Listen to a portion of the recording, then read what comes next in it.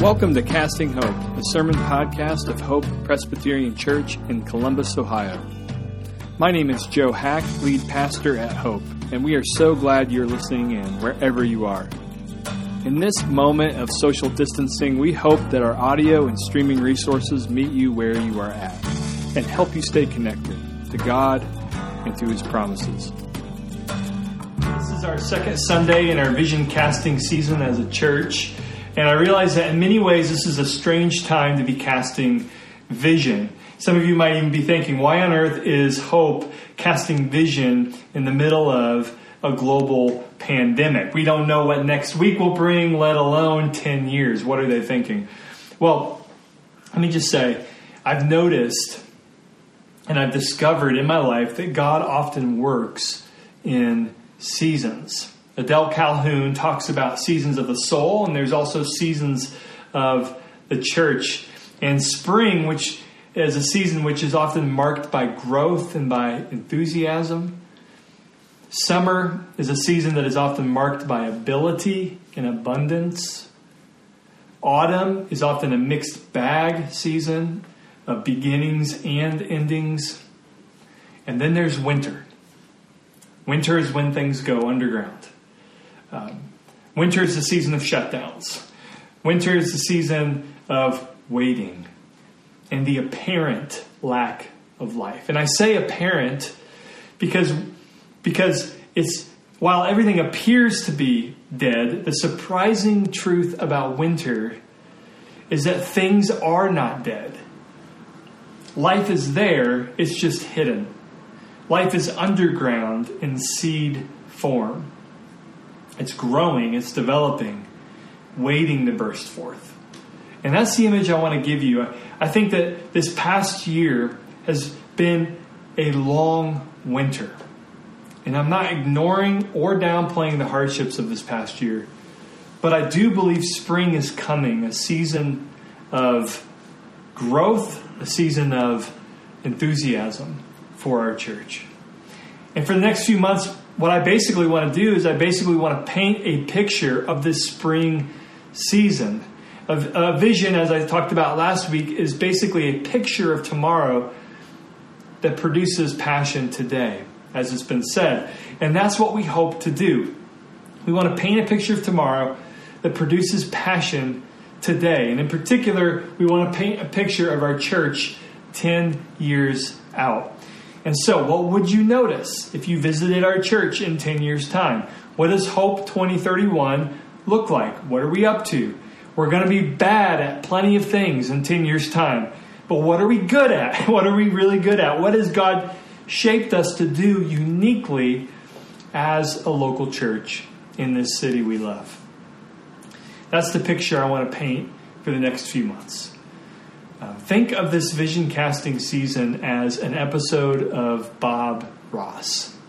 Like Bob, we have a good idea of where we're going, but we also expect some surprises, some big old trees right in the front of the foreground. We expect all kinds of surprises as we paint. We want to be flexible and spirit-led as God guides our church. And we realize, too, that we could have spent the next few months or even years perfecting the vision of hope and then having this great reveal when the paint has dried. But we chose instead to invite you into the studio as the leadership works this vision out in real time. And so to do this, we're going to be talking about 7 broad themes that we hope will characterize our church in the future. And we're going to talk about these themes in various ways. Through our podcast, which is called Profiles in Hope, by recommending resources to you, and by offering in-house resources to you, and yes, with this sermon series. And if you were with us last week, you know we began talking about vocation. Vocation has always been important to us as a church, but it's always been kind of underground. It's been something we talk about, but we don't really emphasize in a central way. But I think this concept, this truth of vocation is going to play a more central role in our church. And so last week what we did is we took a big overview look of vocation in the Bible from Genesis to Revelation. And we learned that vocation basically means calling. And we learned that God calls each and every one of us to expand the borders of Eden to the entire world. And that's part of what it means we learn to be in the image of God. We are like angled mirrors, reflecting God, not just to himself, but we're reflecting God out into the world. And then as we do so, we are reflecting our work and we are reflecting what we are involved in back up to God. Expanding Eden as angled mirrors. That's the big picture. And honestly, it can be kind of a vague idea. And so today I want to sharpen that image. I want to unpack specifically what it would look like to be an angled mirror. But first, let's pray. Lord, would you speak, for your servants are listening this morning. And Holy Spirit, we need your empowering presence now. And it's in Jesus' name we pray. Amen. Well, some of you know that I've recently acquired a new-to-me guitar. It's a beautiful handmade steel string guitar. And it's what I like to call functional art. By itself, it's beautiful to behold. It's art. But it is also meant to be played. It's functional. And when this guitar is played well, the form of the guitar, how it was made, and the function of the guitar, why it was made, are in perfect alignment.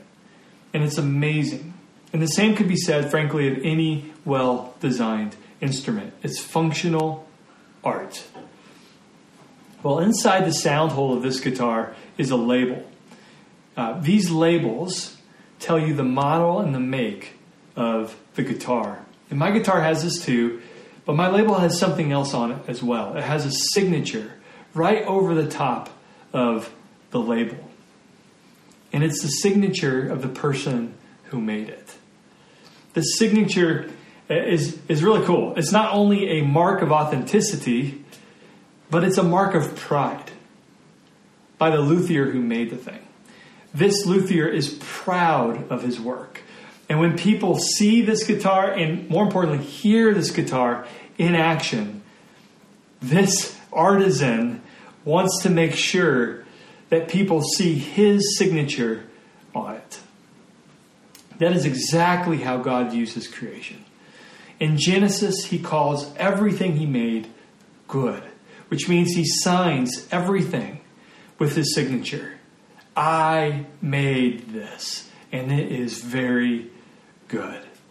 And this is true of all creation, and it's especially true of humanity. It isn't actually until God creates humanity that he says, very good.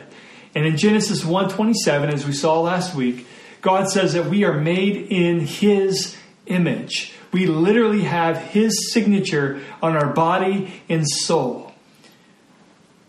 And like my guitar, we are not meant to sit in a case or to hang in a case for people to just look at. We are functional art made by God the artisan. We are meant to make music. We are meant to make things. We are meant to take part in things. We are meant to move and to go and to do. And wherever we go, wherever we move, wherever we do, whatever music we make, people will look at the signature and they will say, that is an amazing maker. That is an amazing artisan. But too often, don't we stay in the case, locked up. I think whenever we relegate God to just spiritual things in our lives, and not to the other 98% of the things that we do in our life, we're like an artisan guitarist sitting in his case, just gathering dust. But instead, God calls us out into all of life. And that's what it means to be in God's image. Last week, we borrowed the image of the angled mirror to talk about the image of God. That we're not horizontal mirrors just facing straight back up. So that when God says we image him, we're not just reflecting him back to himself, but, as one theologian puts it, we are an angled mirror reflecting God out and also reflecting creation back to God. This means that every single thing we do is and should be sacred. Not just churchy things or spiritual things, but everything. Because it's an opportunity to reflect God's character out, and it is an invitation to offer what we do back to God. That's what we talked about last week. And so I'd encourage you actually to listen to last week's sermon to dig in more if you haven't already. But this morning I want to get more specific. What exactly does it look like to offer our work to God? And what does it look like to reflect God into our work? And before I get started, it's worth saying again that when I talk about work, and when we talk about work in the coming months and years, we're not just talking about paid work. I'm not just talking about your career. I'm not just talking about what you do for a living, but all that you do in your living. All of our doings.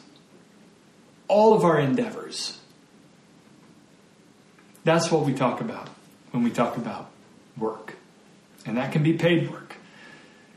And oftentimes our paid work is what we do most of our days. And so it's important to connect that to this angled mirror image. And that's what we're going to do. So the first direction I want to talk about this morning is how we can reflect our work back up to God. What would it look like to offer the things that we do to God? And to answer this, I want to use three important phrases that have been used throughout church history. And these phrases are in the dead language of Latin, which makes them sound way cooler than they probably ought to. But I'm going to say them in the Latin and then what they mean in English. And the first is Soli Deo Gloria, which means to God be glory alone. And then second is Coram Deo, which means before the face of God. And the third you've heard me talk about, Missio Dei, which means the mission of God. Let's talk about each of these phrases. Each of them are rooted in Scripture and are profoundly countercultural in the way that we approach our daily work. In fact, I would encourage you to write these phrases down or to remember these phrases so that you can have a handy reference as you go about your day about what it would look like for you to offer your daily doings to God. The first is Soli Deo Gloria. To God alone be glory. This phrase is a stick of dynamite that breaks down and destroys any wall that would separate the sacred from the secular. Because it means that everything that we do can be to God's glory. Your Bibles are open to 1 Corinthians chapter 10, verse 31. And there you see the Apostle Paul saying, so whether you eat or drink or whatever you do all to the glory of God. Everything, all, whatever you do, Paul says, can be and must be to God's glory. Everything we do, even eating breakfast in the morning, is and can be sacred because it can glorify God. Now, what does glorify even mean? One theologian defines glorifying this way: feeling and thinking and acting. So that's a very holistic picture of what it means to be human. Feeling, thinking, and acting in ways that reflect God's greatness and beauty. Maybe it's easier to imagine preaching a sermon like I am now that does this, that glorifies God, that reflects the greatness and beauty of God. But it is possible to fill a spreadsheet in your office, to push a stroller in your neighborhood, to throw a frisbee in the park, to make a meal in the kitchen, to compose a song in the studio, to finish math homework in the study hall in a way that reflects God's greatness and beauty. How? How do we do that? Well, what does Paul say? Whatever you do, do it to the glory of God.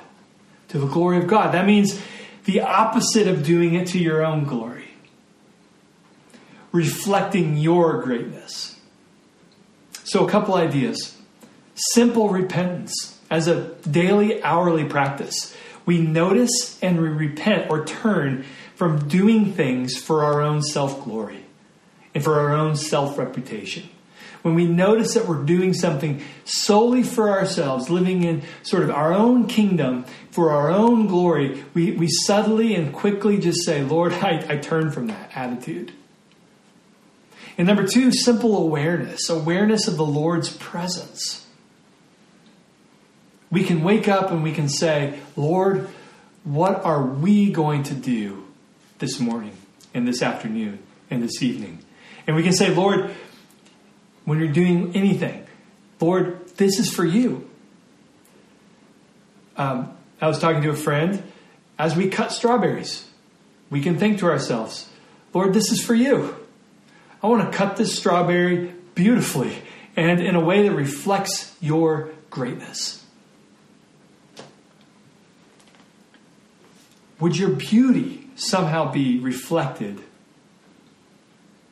in this? Simple awareness. And so that's Soli Deo Gloria. But let me tell you about another one. Coram Dei.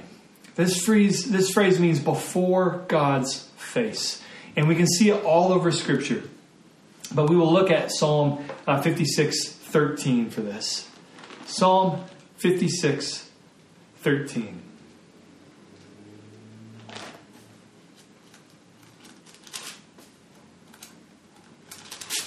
So Psalm 56:13 says, "For you have delivered my soul from death, yes, my feet from falling, that I may walk before God in the light of life." The reason God rescues us, this passage tells us, is so that we can walk before God. Coram Dei. This means that everything that we do is before the face of God. And the implications of this for our life is huge. One theologian puts it this way, quote, "It means that David, King David, was as religious when he obeyed God's call to be a shepherd as when he was anointed with the special grace of kingship." It means that Jesus was every bit as religious when he worked in his father's carpenter shop as he was in the Garden of Gethsemane. All of life is Coram Deo. Now, I know what some of you are thinking. This can be bad news if you feel as if God is against you or if God is against you. But if you are in Christ, we know that God is for you. If you are united to Jesus by faith, then the way that God looks at his son Jesus is the way that God looks at you. We say in the benediction, the Aaronic benediction, may God's face shine upon you. We know this is true in Jesus, that God's face shines on you. That when he looks at you, there is delight and tenderness and joy. We don't fear his face because in Christ, God's face has creases from smiling and delighting in his people. One of my favorite memories as a child was taking my dad to the place my friends and I would skateboard. I know there's all kinds of different skating out there. And we would skateboard in rural Indiana. So there wasn't really much to work with. But I walked my dad to this area that I would go to often. And I showed off this very, very poor nose slide on the edge of a neighborhood garden box on the side of our potholed rural street. And the reason it's one of my favorite memories is because my dad delighted in it. That's what Coram Deo means in Christ. We do everything for an audience of one who happens to be very delighted in us. our Father, our Dad in heaven. I mean, I think too many of us, we live our life thinking God is like a rehearsal judge at a music conservatory where we're showing we're trying out to be accepted into the program. But when we have His smile, when the verdict is already in because of what Jesus has done, justified, saved, rescued, and more than that, delighted in because they are my family, adopted into my family, then we can go all out in all that we do because we have His face, and His face is shining on you. We have great joy and freedom and love as secure children. Coram Deo. And then lastly, we have to talk again about Missio Dei, which means the mission of God. If you've been with us the past few months, this phrase will be familiar to you. It means the mission of God, and it means the centrality of the mission of God. And it highlights the truth that all of life is wrapped up and brought into God's great mission to expand His glory to all the earth, to fix all that is broken with the world, to expand the borders of Eden to the entire world. This mission of God is everything. It begins in Genesis 1 and 2, where God essentially says to humanity, go and expand Eden and bless the world. Reflect my greatness, reflect my beauty, reflect my character to all the world. Go. We sinned, but God's mission remains. So in Genesis 12, just 12 chapters later, God calls Abraham to Himself miraculously, changes his name, says, you're Abraham, and He says essentially the same thing. Go, expand Eden, bless the world with my blessing. And then in the Gospels, Jesus says the same thing. He says, in His resurrection body, He says, go, make disciples, expand Eden, bless the world with my blessing and with the news of my coming and the news of my salvation. And then in Revelation, we see one massive thing, mission accomplished. Eden has indeed been expanded to encompass the whole world. And this mission of God means all sorts of things. It means, number one, that everything you do today should be oriented and directed towards God's mission. Church work and homework, prayer time and paperwork, raising church funds as much as raising kids. It's all floating on the big river that is God's mission. It also means that if we work for different reasons than the world. We work to bless others and to honor God. We work to fulfill the great commandments. Love God and love neighbor. We want to bless others with the blessing we've received from God. And so self-centered living and self-centered working is demolished when we see this privilege of being on God's mission. When we start living for His name and not our name, this sort of idea of working for our glory diminishes, and it gets sort of the oxygen of it gets sucked out and it starts to die and wither. It means we spend more times on the margins of life because we don't need to be noticed to feel okay. Our okayness is in Jesus. We don't need to be perfect or to be seen as perfect in the eyes of others. We are released to bless others. So,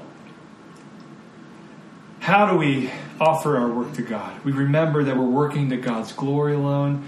We remember that we're working before God's face, His kind face, and we remember that we're working in the mission of God. That's what it means to reflect our work back up to God. All that we do can be an offering to God and in service to God. And so that's the one direction. There's another direction that I want to talk about before we wrap up this evening, and that's the direction of reflecting God uniquely into the things that we do. In other words, imaging God as image bearers of God should inform how we work, how we do. Our being informs our doing. I love how Dorothy Sayers puts it. Yes, the crime writer, Dorothy Sayers, was also a deep Christian thinker and activist, if you didn't know that. And she says, the only Christian work is good work, well done. And I would only add, in grace. I love that definition. Good work, well done, in grace. And so what does it mean to reflect something of God into our daily work? It means that our work will be good work, well done, in grace. So let's look at each one of those phrases. We reflect God into our work by doing good work. Good work. And we can discern whether the work we're doing is good or not in two ways. What I like to call God's word and God's whisper. So first, God's word. We ask ourselves if what we're doing, whether it's our career 24/7, it feels like sometimes at least a lot of the hours of our day, or it can just be our hobbies. It can be anything that we're doing and setting ourselves to. We ask ourselves, is this out of tune with God and what He's revealed Himself in His Word to be? So behind me right now is a piano. The tuning on this, for better or worse, is set. It's set. It's sort of the house standard. And so if any of the other instruments we have, we want to play together and we want the piano involved, we all have to tune to the piano. That's just the reality of it. We need to tune to it. And that's what God calls us to do with our lives. He's the standard. He's the standard. And so we need to tune ourselves to Him in all of our daily doings. Jesus says, take my yoke upon you and learn from me, for I am gentle and lowly in heart. Putting a yoke in the agricultural culture was literally putting sort of a wooden kind of yoke, for lack of a better word, over you. You literally put Jesus on you. That's a way of saying, I am aligning my life with yours, Jesus. I am tuning my life to your standard, Jesus. And of course, Jesus says, I'm gentle and lowly in heart. And when you do this, you are actually becoming more beautiful and you're becoming more in tune with what it means to be truly human, as Jesus is the God-man. And so we ask ourselves, are we in alignment? Are we in tune with what God reveals in His Word? With what I do. The second thing we can do is we can listen to God's whisper. That's what I call God's whisper, because what we do is we ask God in prayer and we ask those in our life, in our community, what is it that you are uniquely calling me to today in this season of life? And this is murky area because we don't have hard and fast answers to these questions. But we can ask God and we can ask the community that we're in to help us discern what it is that we are in this season of life called to do that is good work. Is there a unique need? Or is there a unique fallen, there's something that's fallen and broken in my life right now or that needs attention? Or is there some kind of obligation that needs my commitment right now, today, that I can put myself to and that, God, you are indeed calling me to? Jesus says, you shall love the Lord your God with all your heart, with all your soul, with all your mind, and with all your strength. And the second commandment is this, you shall love your neighbor as yourself. There's no greater commandment than these. And so we ask, how can I uniquely love God and love neighbor with my life and work today? This can be profoundly ordinary. It can be profoundly radical. In fact, it's come to my attention that there have been 2 books published in the last decade or so with these exact titles, Ordinary and Radical. And so these 2 books might present a false choice for Christians. What do I need to be, ordinary or radical? And the answer is Yes. The answer is yes. Paul says on the one hand in Romans, don't be conformed to the world, which means that Christians are radical nonconformists. Paul also says to the Thessalonians, live a quiet life and work with your hands. Radical, ordinary. Which is true? Exactly. Both are true. And we are simply called to be faithful to what God is calling us to. Good work. That's how we reflect God in what we do. We reflect God with good work. We reflect God with good work. Well done. Well done. Let's talk about that for a minute. We reflect something of God's character into what we do. We could look at every attribute of God, and we could consider how these attributes impact our daily doings. But I'd like to explore just two: God's creation and God's restoration. So first, we work well. We work well when it reflects God's creativity, when it reflects something about God's creative power. He made everything so well and with so much diversity, which one of my favorite poets, Gerald Manley Hopkins, he calls it pied beauty. Pied means multicolored, multifaceted, multivariegated. Our dog, Dewey, is pied. Okay? The world is pied. And it's so very well made by God. And so we aim our work and our daily doings to be likewise.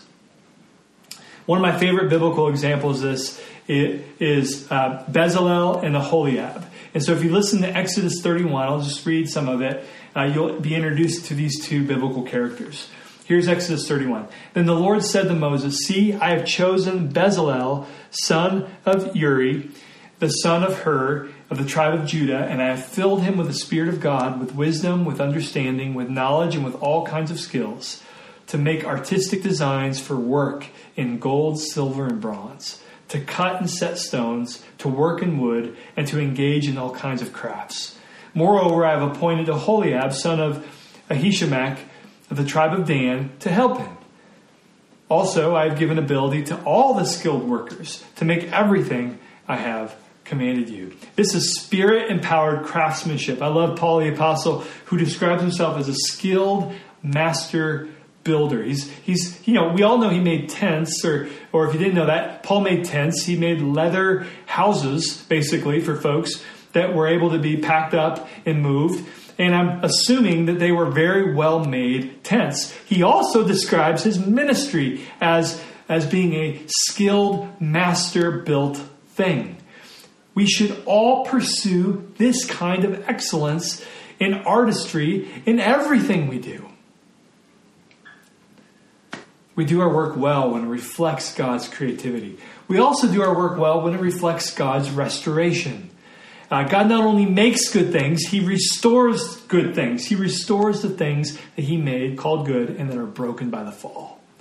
Revelation says, behold, I am making all things new. Not brand new, like scrapping everything He made to present something brand new, but renewed. God does not give up on what He made, as my professor Michael Williams would put it. In that case, Satan wins. No, God doesn't scrap creation to make something new. He renews what He called very good and that we broke.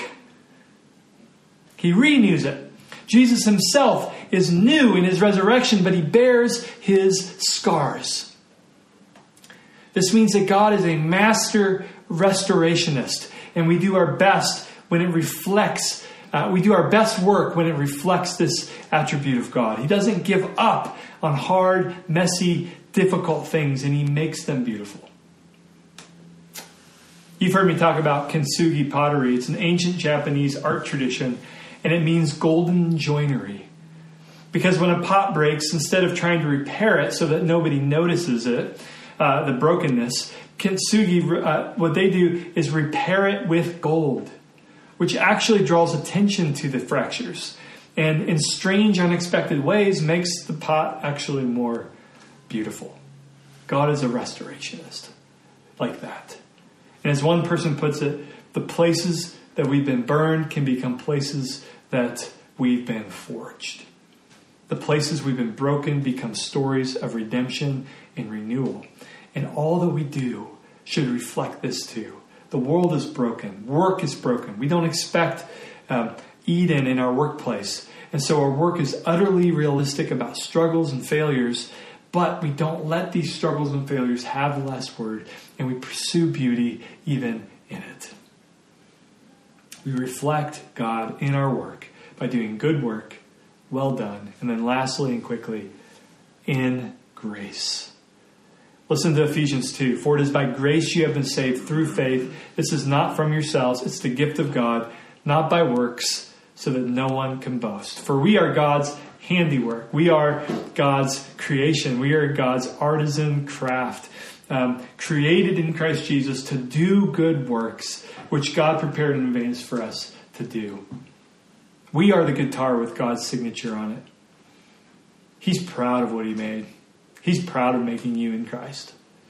And he has amazing things for you to walk in. But guess what? God doesn't need it.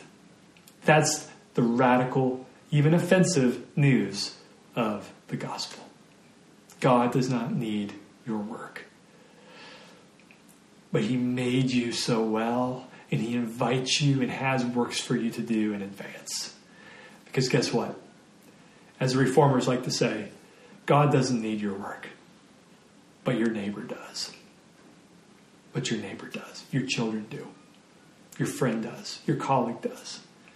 And because we don't need to work to please God, because we have his favor and his smile, we can work to bless others with a radical freedom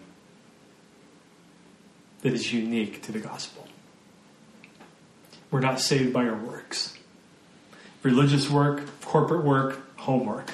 Any doing that we do, God does not need it. We are saved and rescued by sheer grace. And our work will be at its best when we remember that we are not saved by our work. This protects us from pride. It protects us from despair. And who's tasted those two things in the sphere of your doings? When we do a good job, we immediately tend to get proud. When we fail, we immediately give up. But we are saved by grace. So the work we do can't save us. The work we do can't damn us. And so we go forth with a boldness.